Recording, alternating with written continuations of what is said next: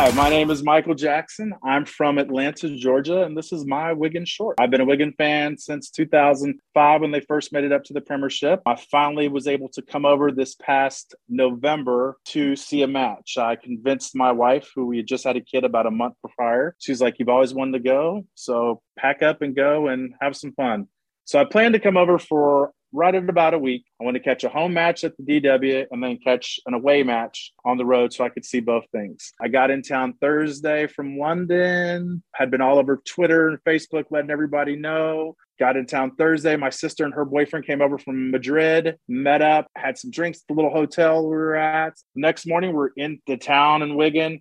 We're at a bar drinking, getting ready to start heading over to the stadium for the festivities. And people come up and like, "Oh, you're the guy from America." I'm like, "Yeah." They're like, "The match just got canceled." I'm like, what are you talking about? The match just got canceled. I've been talking to people all day. Everybody's like, "Yeah."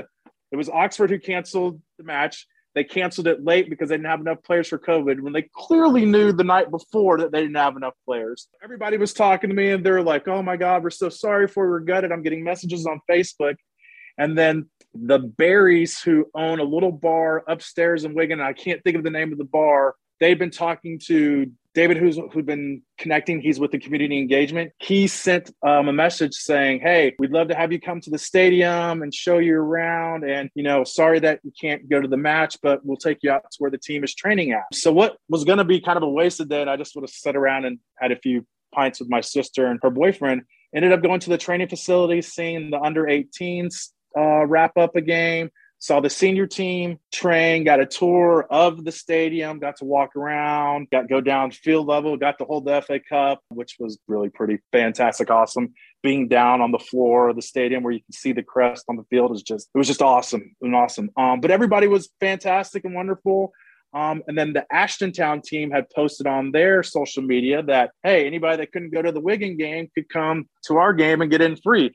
So after David took me and my sister all around for about 2-3 hours, it's cold and rainy, watching the team practice, he takes us over to Ashton Town. We watched the game there, met their president now who's moved on to a new team, Marquez. They made me an honorary man of the match so I could hand the man of the match trophies. People are feeding me beers left and right. I'm in the stands with them as they're singing their songs, and none of those songs that I can officially sing on this publication right now. They ended up rushing the field at one point, and apparently they got a 250-pound fine for that. I didn't realize teams get fined every time that happens. So it was really fun to see kind of the grassroots soccer, which I truly love. But also just everybody was so welcoming and sending me messages like, "Oh, we can't wait to see you." And then I drove down to go to Cambridge. I wanted to do the away match. I got the tickets, drove across the country on the opposite side of the road in a stick shift, which I know how to drive a stick shift, which was fantastic. And then went to the Cambridge match, which was a great match because we were down one. We came back, scored a last second. It was right in our supporters sections in the goal where the goal was. Everybody's going insane.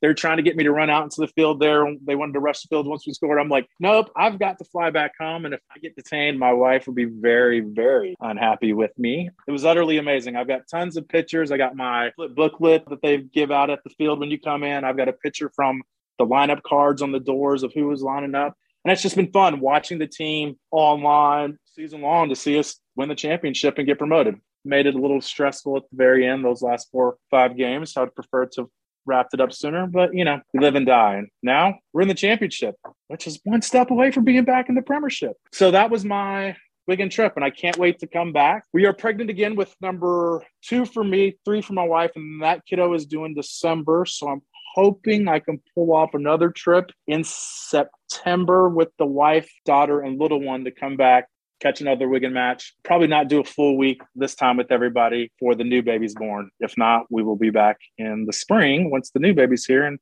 the whole family. And actually, one of my goals is to retire at 50, buy property in Wigan, and want to come live in Wigan from like 50 to 52 and just spend an entire year going to every home match, every away match. I'll put my kids in the English schools. They can be done. Maybe I'll coach a little rugby or coach a little soccer or something, have some more investment properties going. But yeah, that's my plan. When I turn 50, I want to move to Wigan for a year, and I just want to go to every match, home, away, take the trains, the buses, do the caravans. all the fun stuff, all the ups and the downs. And hopefully by then we'll be in the Premiership, or maybe that'll be our first year in the Premiership. And it'll be an expensive 1-year retirement goal, but just fantastic. Going and seeing your team play in all these little stadiums that you've heard about and seen, and hitting little towns. Like, for me, I can't think of anything more enjoyable, but I'm a weirdo, so I take full responsibility for that. So that is my Wiggins short. Thank you very much.